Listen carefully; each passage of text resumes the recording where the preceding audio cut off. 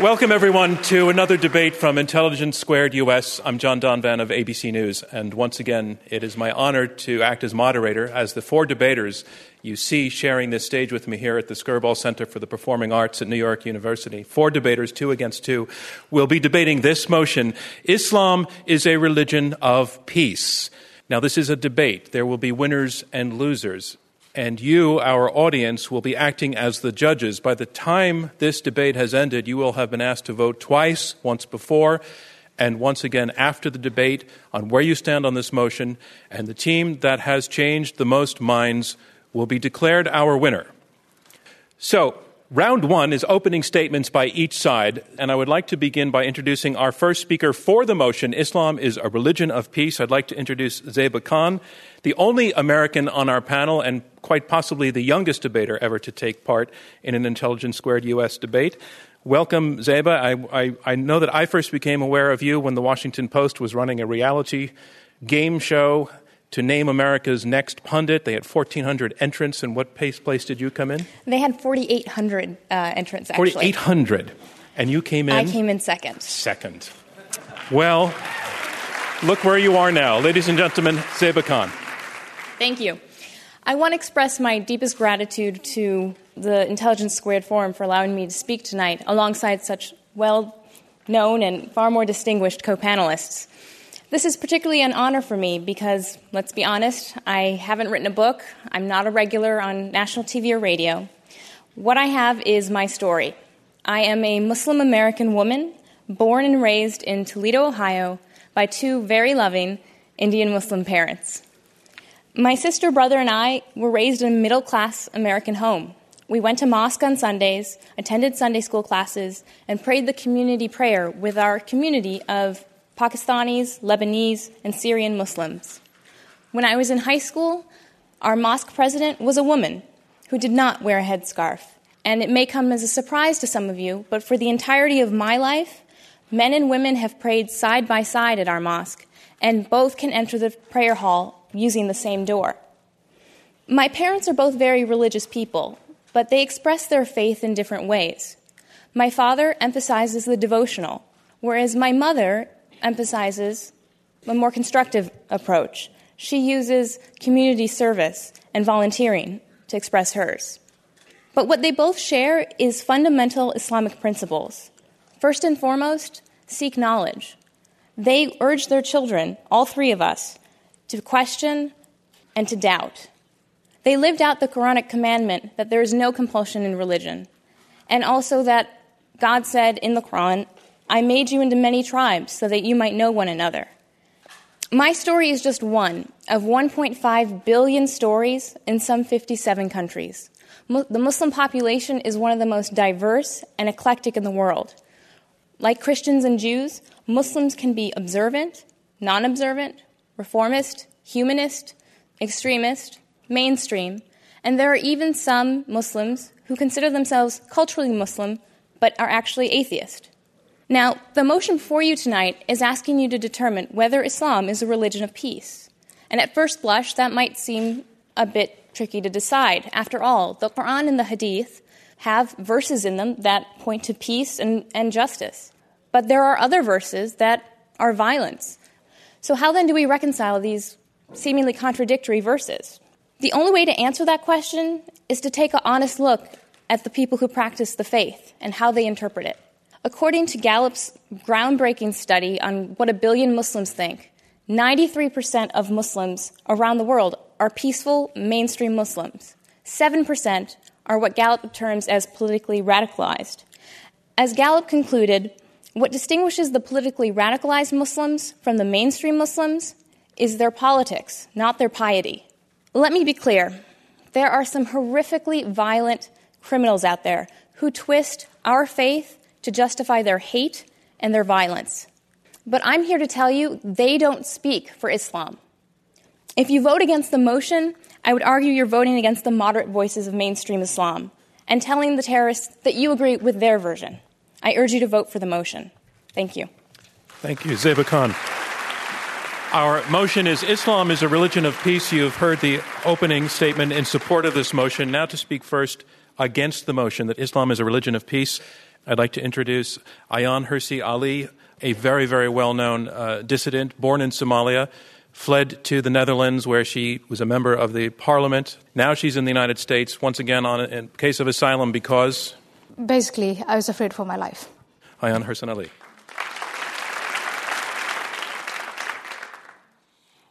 Ladies and gentlemen, I respect and admire Zeba Khan, and I want to acknowledge the fact that you indeed are a demonstration of the assimilation of a Muslim individual, a Muslim woman, into Western society, into an American society, that you come from a middle-class family that was very eclectic and respected pluralism.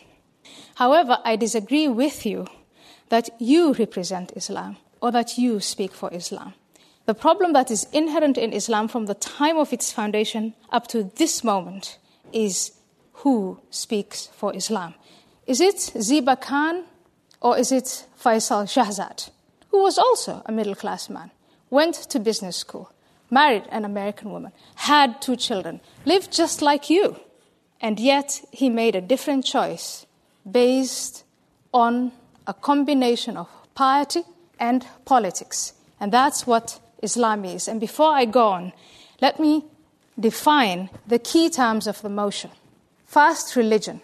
The most common definition of religion you will find is the universal quest of humans in search of the sacred or the holy.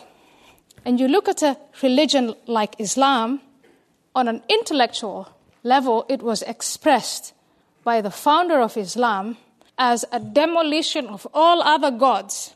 From those of you who are familiar with history, you know that no monotheistic religion can be a religion of peace. Monotheistic religions know periods, lengthy periods of peace, but they also know lengthy periods of war. The founder of Islam, Muhammad, in his lifetime, conducted 65 campaigns of war that were all successful. That history of militarism, combined with the legacy of empire, those 2 points alone belie the motion tonight that Islam is a religion of peace. But that's not all. When empires decline, those who are defeated sometimes find themselves in a state of victimhood. A mentality of victimhood tells those who are conquered, who are vanquished, that the problem was caused by external powers, not by us. Yes, it was external. Yes, Muslims were humiliated. Yes, they were conquered. Yes, they were colonized. But how much was also because of the flaws of Islam? That combination of a status of victimhood and the absolutism, the demand that you can never revise or reflect on the Quran, that you can never, never, ever refute what Muhammad said, you can only follow his example, is also enlarges the likelihood of conflict. That belies the motion. I'll keep my last 2 factors for the time I have remaining. Thank you. I'd like to introduce Maajid Nawaz, who is director of the Quilliam Foundation. And he is, in a way, has an amazing biography. Several years back would have been America's nightmare. He was a radical. He was imprisoned in Egypt while on a trip there, though he's born in the UK, was in Egypt and tortured for being a radical. And something happened to you in prison, a 180-degree turn in one sentence. What was it? Amnesty International. But I'll explain that in my, hopefully, Fair in my enough. presentation. Ladies and gentlemen, Maajid Nawaz. Thank you. Ladies and gentlemen, thank you for giving me this opportunity. I want to begin by just stating what this debate is not about. This debate is not about making excuses for terrorism. This is actually not a debate for Islam at all. This is a debate for peace. Because there were people like me who spent 13 years of our life working to create hatred. I used to believe that Islam is not a religion of peace. In fact, I used to believe that Islam mandates war. I used to believe and propagate across the world that Islam mandates war and mandates the creation of a state that will have at its heart of its foreign policy a policy to create conquest. I called it jihad. I believed Islam was not a religion of peace because I adopted an ideology at 16 years old. and stuck with that until my imprisonment and then after I was released from prison when I was 28 years old. But I learnt in prison two things. One was what I'm appealing to you here today, and that was when people hand out an olive branch, it does work. People I had considered my enemy, Amnesty International, with their advocation of human rights that I believed was a tool to colonize the minds of Muslims, adopted me as a prisoner of conscience. And by handing me that olive branch, I recognized that there was goodness in the world, and there were people who, regardless of the provocation they find in the world today, are still willing to fight for peace and are still willing to redefine the debate. And the second thing that happened to me in prison was that I had the opportunity, I won't say good fortune because it wasn't really that, but the opportunity to mix with some of the leading founding jihadists of the world inside an Egyptian prison, ironically built by the British. And what I learned was that I had been extremely arrogant. I had failed to contextualize history. And when I was this young and angry 24-year-old who, yes, had grievances, who'd been stabbed at multiple times growing up on the streets of Essex, been falsely arrested on a number of occasions because of racial profiling, I was a very angry young man. But I went to men in prison who had been in prison since I was 3 years old, and they had abandoned their previous terrorist ideology, and I had the arrogance to try and convince them that they had sold out, that they didn't understand that true Islam was a religion of war. And they said to me, young lad, come and sit down. We'll tell you a story or two. And over the course of the 4 years, after having learnt Arabic, after having memorized half of the Quran, after having studied the theology, I came to the conclusion that Islam had been hijacked and abused and politicized by something that I now refer to as Islamism. And these former jihadists, among them the assassins of Egypt's former president, Anwar Sadat, who was killed in 1981, they had come to the same conclusions. And so I appeal to all of you as my time runs out, there's much more to say, to vote to help us all to redefine this motion, to redefine this world, because only by refusing to accept the paradigms that we find imposed upon us can we refute change. Thank you for your patience and thank you for your time. I'm John Donvan, and this is Intelligence Squared US, Oxford-style debating on America's shores. The motion is, Islam is a religion of peace. I'm John Donvan, and this is Intelligence Squared US, Oxford-style debating on America's shores. Our motion is Islam is a religion of peace, and now to speak against the motion, Douglas Murray. He's a best-selling author and founder and director of the Center for Social Cohesion, a member of the Church of England. Until recently, you said that your study of the Quran made you an atheist. That's right. I said Muhammad made me an atheist. The publisher said at the time, that's a pretty provocative headline. I said, well, get somebody to do the next one. She said, I could find a Catholic who could say Muhammad made me a Catholic. I said, how about trying to make it a 3-part article and get the third one, somebody saying Muhammad made me a Jew? And that one would be the trouble. Douglas Murray, ladies and gentlemen. Let's make this as straightforward as I can. Take the categorization that eminent scholars like Bernard Lewis, Ibn Waraq have made. Let's say Islam is a very, very complex thing. And the best way I can do this in the very short time I have is say you have 3 Islams. Islam 1, 2, and 3. Islam 1, the Quran and the life of Muhammad and the Hadith. Islam 2, the tradition of the Sharia. Islam 3, what Muslims do now. The first of those things, Islam, the Quran, and so on, is bad. There is a lot of violence in it. And what's worse, the peaceful verses are superseded by the violent verses. The violent verses also, sadly, are more numerous in number. Then you've got the life of Muhammad. Again, a bad man. Takes child brides, abuses a small girl, multiple wives, himself a warrior, himself a war criminal, himself beheads Jews. This, I would have thought, would be a signal of not great peacefulness. Then you've got the tradition of the Sharia. Again, not great peacefulness. Still, no schools of Sharia that people in this hall would want to submit to. And thirdly, what Muslims do now. Thankfully, there is some hope in that one. Because most Muslims, thank goodness, I almost said thank God, but old habits die hard. Most Muslims don't do what those texts say.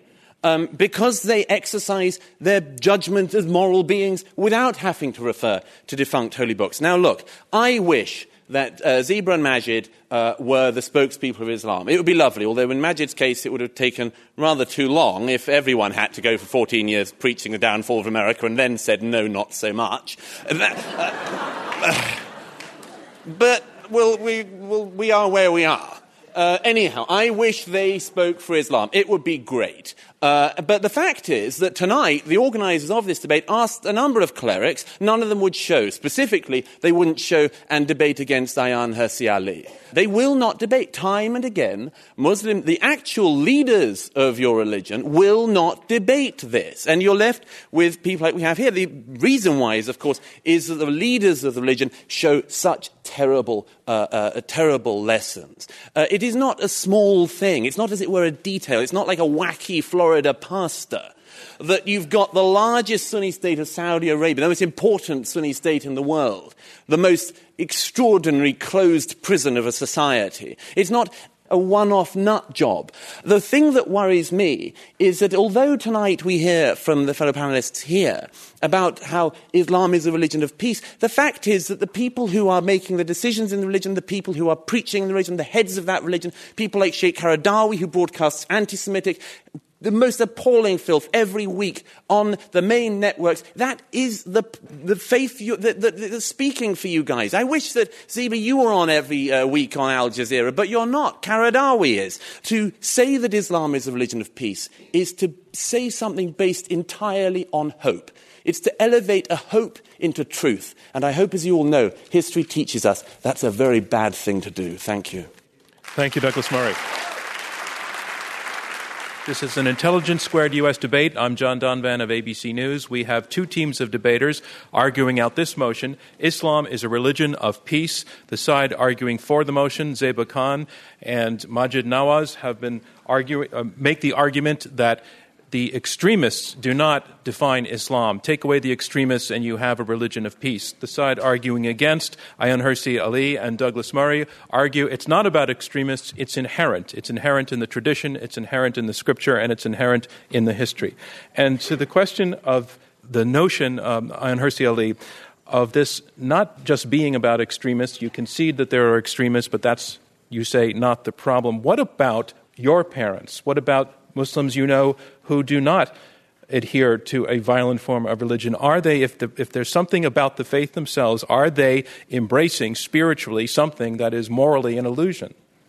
Well, my parents and people like my respectful opponents here are ignoring the basic tenets of their religion. When Muhammad, the founder of the religion, called out to all Muslims, and that's how he won most of his wars, by saying, I have been ordered, and all believing men have been ordered to attack and kill anyone unless they testify, unless all men testify to the fact that Allah is the one and only, Muhammad is his messenger. My father disobeys that. But the fact that that scripture is there and that history of militarism is there belies the notion that Islam is a religion of peace. But you cannot, if you pay attention to that history, pay attention to the evidence, continue to say that Islam is a religion of peace. No monotheistic religion is a religion of peace. No monotheistic religion is only a religion of war. It is both. What is to blame on external factors? Let me what go is to your, to blame on the opponent, inside? Majid Nawaz, who was an extremist, now an anti-extremist. Majid, respond. So, forgive me for the assumption, Ayaan. Do you speak Arabic? I don't speak it as well as you do. And I want to I know, don't know where the question is going before I give a full answer to that. If you want me to quote the Quran, I will. You may be surprised that I don't know if I speak well or not, but the reason I'm asking is that you just quoted a hadith of the Prophet, and you actually really did exaggerate what he said. Now, what you quoted in the translation was kill and maim, and you went on and explained. Now, actually, uqatil means to fight. Now, I'm not saying that that's a good hadith. What I'm saying is when we're translating, let's try and be accurate. And that brings me to the point. And that is that I've just thought of a word to describe this, and it's just come to me, so thank you, because I'm going to use it forever onwards. And that word is suspended intelligence. There's a tendency when discussing Islam to suspend the tools that we have learnt and studied, that you have studied as well, And that is that we recognize that texts do not speak for themselves. We recognize that when we interpret scriptures and texts and books and poetry, that they are contextualized, that we have methodologies to approach them. When we're reading Shakespeare, when we're reading anything, we recognize that there's a way to interpret text, and there are schools of thought and differences over how to approach texts. Now, if we contextualize Martin Luther and say the Reformation was a good thing, despite the fact that he said, kill and slay the peasants, wherever you find them, when they followed Thomas Müntzer, when he was calling for not just breaking away from the papal authority, but also for rebelling against the monarchies and the dictators that they found themselves in. Despite that, I'm prepared to say the Reformation was a good thing.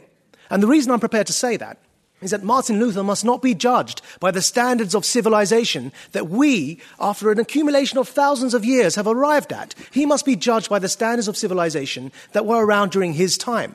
Douglas Murray. Hang on. What we've learned about that, and quote verbatim from texts. Yes, we read things in their context. I mean, you read Chaucer in context. Chaucer doesn't have followers. You don't have followers of Shakespeare who insist on, or are meant to be insist on line by line following everything Shakespeare did and believing everything he wrote. That's because it's literature. Actually, what's happening, Majid, is you've put your finger on the problem. It's not us that isn't applying the rigorous critical faculties. We're applying them to the Quran as we would to any other work of literature. You're not, because you can't. And the final thing on that, what do you mean he can't? What do you mean that he can't, Douglas? Because Majid knows very well. Majid is a believer. And believers are not allowed to contextualize the text. Is that true? No, it's not true. Now, can I say... What do you think of Muhammad taking a 6-year-old as a bride? What do you think of that? I don't think that's a particularly good idea. However, what I would say is... Glad to hear it. There are many, many people in history that have done such a thing. And what we're talking about here is the failure to contextualize actions for the standards of their time. And I'll come back to the point I made, because, Douglas, you didn't address it despite your protestations that you were going to. Now, let me just ask you again. Martin Luther was a fundamentalist, wasn't he? If there were currently Lutherans, there are Lutherans around. You meet them occasionally in Scandinavia and so on. Very nice. Very nice it is. And peaceable guys they are, by and large. If, however, there was a large proportion of Lutherans somewhere in Scandinavia that started blowing up non-Lutherans. Let's be absolutely right. Started massacring peasants.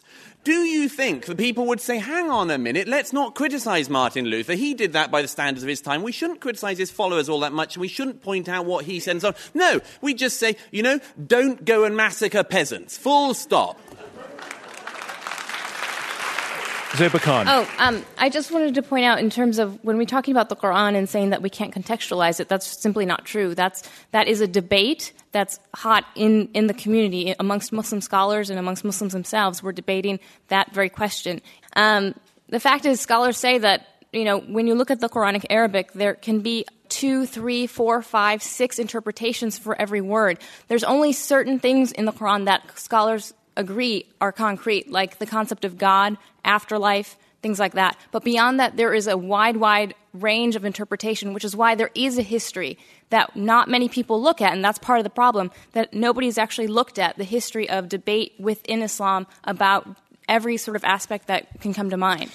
I disagree with that. The reason why I disagree with it would be more accurate, Ziba, if you said the scholars that you find attractive say that.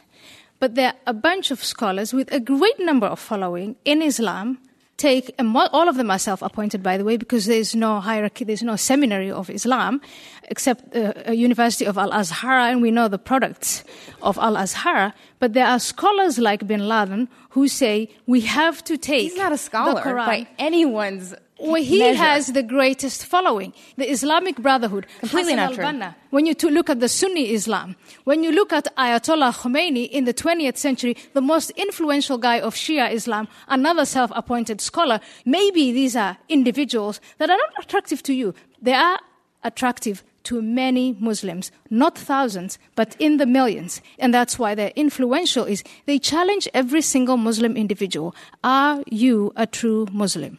If you are a true Muslim, you live by what the Quran dictates, you follow the example of the Prophet Muhammad. Their interpretation, and those scholars who insist on that are far more influential, far more powerful than your soft-spoken, wonderful, cuddly scholars. Well, Majid Nawaz. So, Ayan, Ayaan, you just quoted bin Laden as a scholar. He's a qualified engineer who comes from one of the richest construction families in Saudi Arabia and was educated in the elite private schools of Switzerland and Saudi Arabia. And in fact, what you find common with all of the movements that you're worried about and that I'm worried about and we're all worried about are that they are founded by people who do not have a theological background. Now, for all we think of Al-Azhar and their very conservative views, what we don't find is that Al-Azhar produces the likes of bin Laden and Hassan al-Banna or even Maududi, the founder of the Jamaat Islami in the Indian subcontinent. Why don't Please, you name Ayaan, a number of scholars who are influential, who are not? World who a Muslim scholar is. Because actually the people you refer to were not qualified theologians. But don't you touch on the problem, by admitting this, don't you touch on the problem that is inherent in Islam after the death of Muhammad, that the problem of who speaks for Islam? You're almost making the argument that Islam is what you want it to be, depending on how you behave. So if you behave peacefully, is it not a religion of peace to you? Majid's trying to imply that the whole extremist problem is a sort of misreading by engineers and literary critics. Unfortunately, that's simply not the case, hasn't been historically in Islam, and isn't now.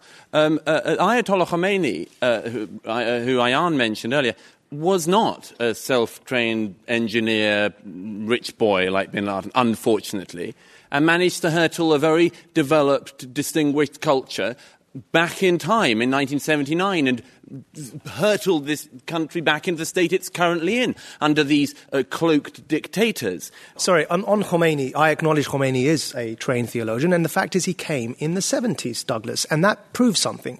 What was he so famous for? Khomeini was recognized for bringing a revolution in Shiite theology. And what was the revolution? Those of you who've studied this will know that the revolution was that up until him, Shiites had been avowedly religiously secular because they believed no one had the right to rule in God's name until the Messiah came, and let them wait for that Messiah until the end of time. Khomeini changed that and turned it on its head. And if that proves something, it proves one thing.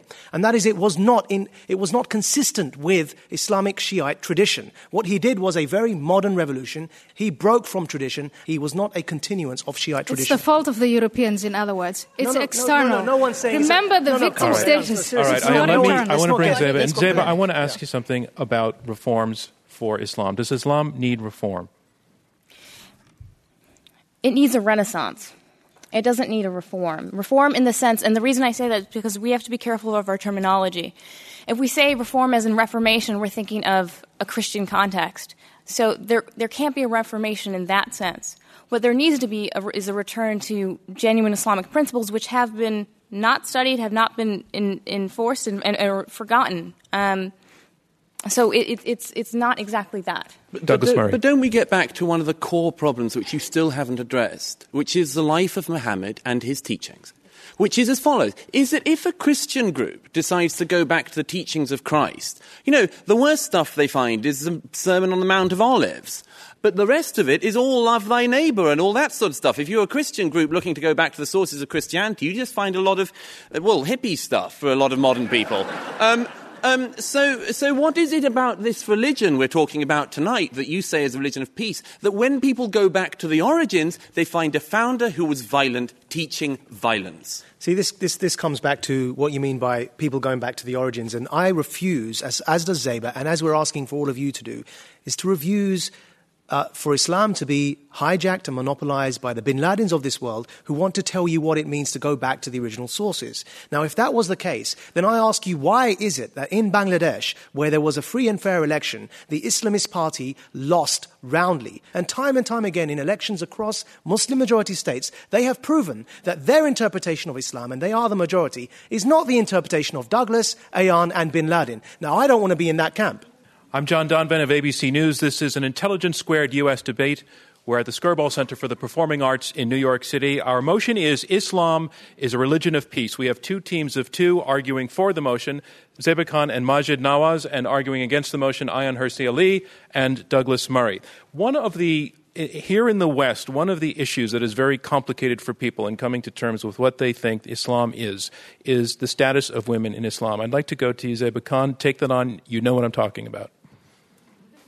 The perception is that for a lot of people out looking at the Muslim world and Muslim majority countries is that Muslim women they're subjugated to a point where they are intimidated to ask for their rights and to demand them. But that's not the case. I mean, when you look at Muslim-majority countries, if you look at Iran, for example, where there's zero gender gap in education, obviously when you're at that level of education, you're aware of what your rights are and what you are demanding. In places like Afghanistan or Pakistan, where the gender gap is larger, that gap obviously needs to be filled. It's women that are stepping up and taking the lead on this. Other side response?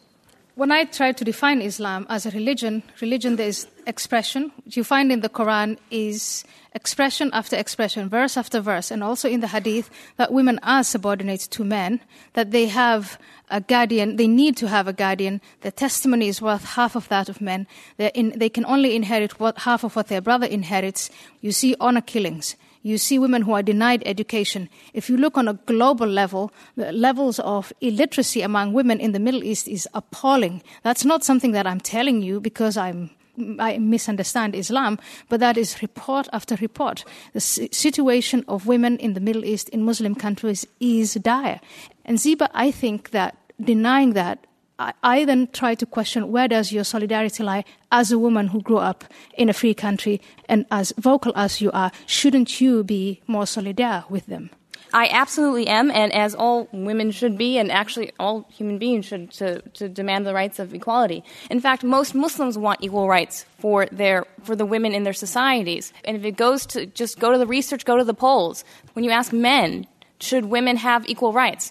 Majority in the countries surveyed in the Gallup survey said yes, they should have equal rights, including in Saudi Arabia. I'm John Donvan, correspondent for ABC News Nightline and host and moderator of Intelligence Squared US, Oxford-style debating. The motion is, Islam is a religion of peace. Stay with us. I'm John Donvan, and this is Intelligence Squared US, Oxford-style debating on America's shores. The motion is, Islam is a religion of peace. All right, so we're going to go to questions from the audience now, and right against the wall there. Zeba, in your opening remarks, you said that Islamic terrorists are motivated by politics, not religion. Considering that Islamic terrorists make up the majority of suicide terrorists in the world today, what's happening to Muslims politically that isn't happening to any other major religious group that can account for the disproportionate amount of terrorism coming out of the Islamic world?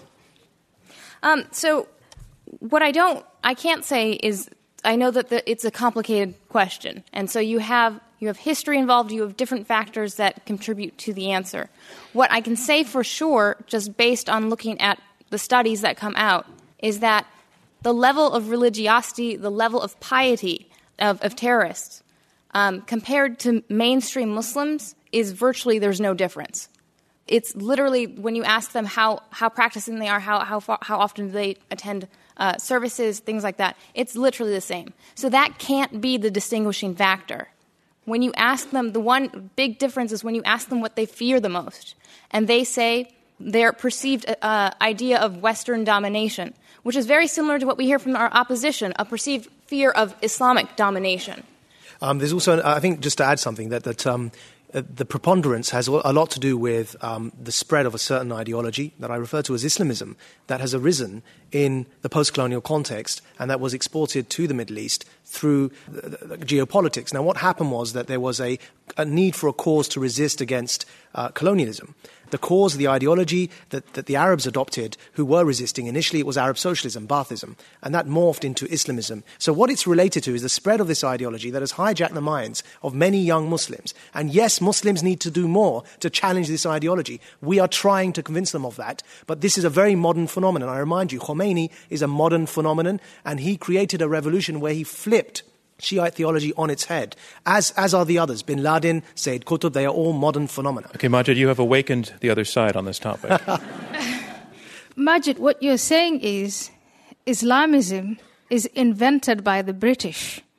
External. Those poor Muslims who are seduced with the Quran and the activities of Muhammad, their own culture, their own convictions, their own history, they are only the victims. When Muslims were successful, when they conquered lands, it was all great. It was Islam. Now that we're faced with this problem, it's Islamism, and it was created by the British Empire. I grew up as a Muslim. I left Islam. Why did I do it? Because I couldn't hide away from the blemishes. That part of the problem is us, not just the British Empire. I'm not saying it's the fault of the British. If I was going to say that, I would have joined a very successful British law firm. What has Islamism got to do with Islam? I'm saying to you, I would have been a lawyer and I would have got on with my life. Yes, I'm ready for you, sir. This has to do with the Muslim community's reaction to suicide bombings. The silence of this community on suicide bombings is something that in the West we find puzzling. How would the panelists react to that? Thank you.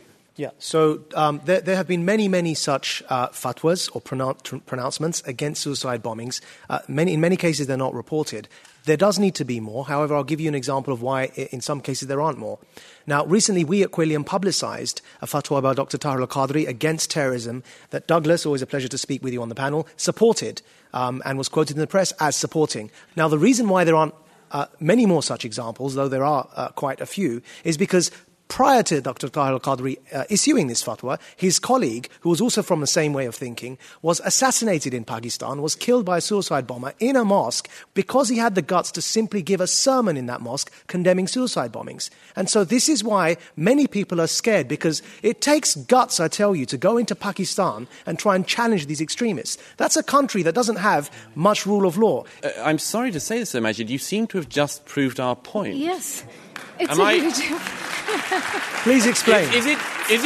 I mean, I'm very grateful. It's a very important and very interesting question, why more people don't stand up. I much admire Al-Qadri for that fatwa, as I have other people who have stood up. But the number of times I've spoken to clerics behind closed doors and so on, and you say, why aren't you saying anything? They say, because if I do speak up, I'll be killed. How on earth does fear of being killed in Pakistan by a minority faction of extremists prove Islam is not a religion of peace? Let me put it this way. Douglas, No, sorry, I've got to... Because really, what you've just said is really quite absurd, and I've got to clarify. It takes one person to kill all of us here. One person in a suicide bombing.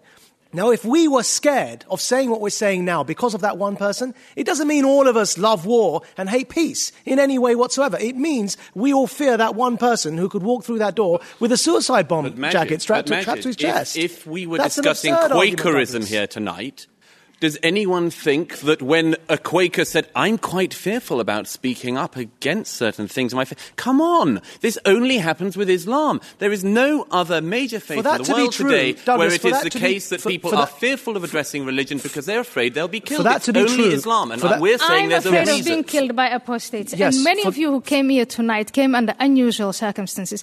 Can you explain what you mean by unusual circumstances? Unusual circumstances. You went through metal detectors to come to a debate in New York.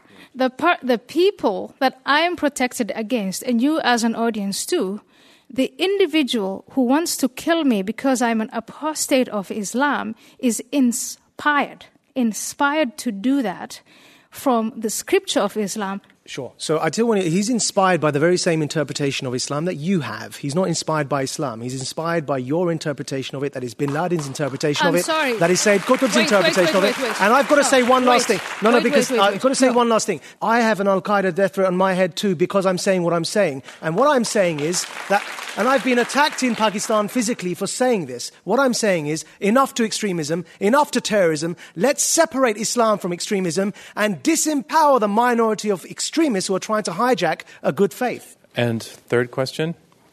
I hope this isn't too naive, but if Islam is not a religion of peace, is it possible for it to become one? My answer is, first of all, can it become a religion of peace? Yes, if a number of conditions are met. But what is it for all of the people who practice it peacefully? But let me complete the condition. What is that faith that and they're not only practicing practice it peacefully, but That's the part that I'm not finding in your explanation. In my view, no monotheistic religion, because there's that divider between we and they. And you say a lot of people practice the religion in peace. What we know is that a lot of people are passive and are actually not practicing their faith, are not practicing Islamic Who are you scripture. to say who's practicing their faith and who's not? Let me finish. It's not for you to decide. I'm Muslim. You're not. But let me finish. You are not practicing chapter 2 of the Quran, verse 191 and 193, and slay them wherever you find them, and drive them out of places whence they drove you out, for persecution of Muslims is worse than the slaughter of the non-believers. Chapter 2, let there be no compulsion in religion. That proves my point. If you read from the Quran and you say it's a religion of no compulsion, and you believe that that verse is practiced by a person like you, you will concede that there are other Muslims who will read the verse that I just quoted and be inspired to engage in acts of violence. It's not just a religion of peace, it's also a religion of war, and both verses prove that. Okay. Ma'am, I see you. Yep. What she just read from the Quran, you expressed that you didn't agree with it, and I just want to know exactly how you interpret that chapter she just read to us. To that end, I happen to be Roman Catholic, but my wife is Israeli and my son just went through his bar mitzvah. There was some pretty spicy stuff in Leviticus. How do I interpret is what you're asking? Despite what our opposition says, I do have that right. I look at my faith and the way I was raised with core Islamic principles, which is how my family raised me and that I determined as an adult were correct. The other point I want to make to that is that there are clergy and clerics who are who do stress this. I mean, if you look at 2005, at the Iman message, where 200 Muslim scholars from 50 countries stressed a re-emphasis of Islam's core values of compassion, mutual respect, acceptance, freedom of religion. There is precedent for this, not just for me as a layperson, but from the clergy as well, to reassert these lost, in some areas, lost values. I have a question for Ayaan Hirsi Ali. I'm a Muslim woman. I'm from India. My question is, if women are not educated, what does that have to do with Islam? Because according to my understanding of the Quran, the first word that was revealed of the Quran to Prophet Muhammad was read. It had to do with education. The education, it doesn't say educate men, do not educate women. Thank you so much for that question. I completely agree with you that women in the Muslim world today are denied education. The reasons that are given by those who do the denying are Islamic. They refer to the concept of guardianship. So the guardian has the authority to decide whether he sends a girl to school or not and for how long she goes to school. The main reason in Muslim countries where girls are sent to school, Muslim communities where girls are sent to school, the main reason for pulling them out at the age of menstruation is the fear that they might lose their virginity. That modesty that is demanded of girls, where people find within the Quran and the Hadith that insistency on her virginity, on her being a virgin on the night of her wedding, that is one of the main reasons that is given. And that concludes round 2 of our debate. So here's where we are. We are about to hear brief closing statements from each debater. They will be 2 minutes each, and this is their last chance to change your minds and to respond to some of what's been said over the last hour. You will be asked to vote once again and to pick the winner just a few minutes from now. But first, on to round 3, closing statements. Our motion is Islam is a religion of peace. And speaking first against the motion, Ayaan Hirsi Ali, a resident scholar at the American Enterprise Institute and a critic of fundamentalist Islam. Islam is not a religion of peace, and I woke up to the facts on the 11th of September 2001. Talking to people of my faith, Islam, I remember all kinds of fallacious arguments, but I remember one consistent thing, and that was to exempt Islam from any criticism. It was culture. It wasn't Islam. I was told it's politics. We've heard it tonight many times. But Islam not only has a pious dimension, but it also has a political dimension, a complex system of laws, a political philosophy on how society should be organized. And if you look at that political system, it's anything but peaceful. What emancipated me from the order to submit my will completely to Allah was to learn to think critically, the Enlightenment. Vote against this motion and open up the flows of Islam for debate in order that Muslims, those who are not yet emancipated, may take charge of their own reason, of their own faculty. Thank you. Thank you, Ayaan Hirsi Ali. Our motion is Islam is a religion of peace. Now to summarize her position for the motion, Zeba Khan, writer and advocate for Muslim American civic engagement. Thank you. Faisal Shahzad, the underwear bomber, and the group of young men that were picked up in Pakistan. All of them were for violence and trying to attack our country and learn how to attack our country elsewhere. But the one thing else that the media consistently forgets to mention or conveniently forgets to mention is who turned all of them in. It was Muslims. It was their family. Because that is a Quranic principle that you stand up for justice, even if it's against yourself. Our opponents have a very simplistic outlook on this, on the world and what's currently at stake. They see it being Islam versus the West. But the truth is, it's not. It's between moderates and extremists of all kinds. I urge you to vote for the motion because the overwhelming majority of Muslims, the facts are clear. They are peaceful, they're mainstream, and have no interest in terrorism. I'm asking for your help as people of reason and of people of a moderate voice. Thank you. Thank you very much. Our motion is Islam is a religion of peace, and here to summarize his position against the motion, Douglas Murray, best-selling author, founder, and director of the Center for Social Cohesion. Thank you. Well, I think we on this side made it very clear that we don't think there's a fight between Islam and the West, or Islam and civilization, or anything else like that. We've made a very clear set of points tonight. And one of those points, which I hope people will bear in mind, is we have said repeatedly that it is in Muslims and their critical faculties, Muslims and their behavior, Muslims and their faith, that we have hope. And it is in people like you that we have hope for the future. And if the motion were that Islam a century from now could be a religion of peace, and people would be quoting Zeba and Majid and seminal moments like this, and that they had learned from it, well, that would be terrific. But at the moment, tonight, you're being asked to vote on whether Islam is now a religion of peace. Is Islam a religion of peace? I think it is very clear. We have to be frank about what we see in Islamic history, in Islamic conquests, and in Islamic scripts. We have to be frank about that. Islam is palpably, demonstrably, evidently not a religion of peace. Vote against this motion. Thank you. Thank you. Our motion is Islam is a religion of peace, and our final speaker to argue for the motion that Islam is a religion of peace, Maajid Nawaz, director of the Quilliam Foundation and formerly a member of a radical Islamist party. Thank you. What I'd like to do is give you 4 reasons to vote, basically 4 reasons why the panel's arguments are incorrect and 4 reasons then to vote for the motion. And as for the failure of the panel, I think number 1 is that there's a failure to contextualize. As I've tried to say time and time again, there's a failure to contextualize history and texts and sources, and there's an intellectual suspension that occurs when discussing Islam that simply doesn't occur when discussing the Constitution or any other piece of literature or writing. Secondly, there's a failure to disclose. And as we've heard from the panel, both of them, and there's nothing wrong with this, by the way, both of them are not believers of any faith, and that's their perfect right to do so. But they've made it clear their real agenda is with all religions. And I think we have to be honest with ourselves, that actually religions can and have historically played much good and have come to much good in the world, including the Reformation, despite the fact we have to contextualize it. Thirdly, there's a failure to nuance. And as we've heard, gross generalizations about Islam by quoting isolated passages are being made. And fourthly, there's failure to be honest.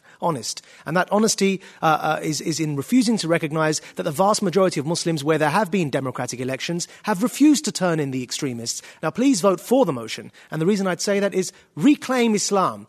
Don't let the minority hijack it. Yes, even for those of you who are not Muslims, reclaim it because it's a faith like all other faiths that does need to be redefined in current times. Secondly, vote for peace. This is not a vote for Islam. And thirdly, I'd say help the confused Muslims in the world, the faction, the minority, the young minds, like I was, who are confused, help them make up their minds by giving them guidance, by giving them an olive branch and voting for peace tonight. And finally, I'd say that even if you're unsure, even if you think Islam is not a religion for peace, I would ask all of you here tonight to vote, as we've heard the admission from the other panel, it can be a religion of peace, so vote for what you'd like Islam to be. If you'd like Islam to be a religion of peace, vote for it. Thank you. Thank you. Now it's time to learn which side has argued best.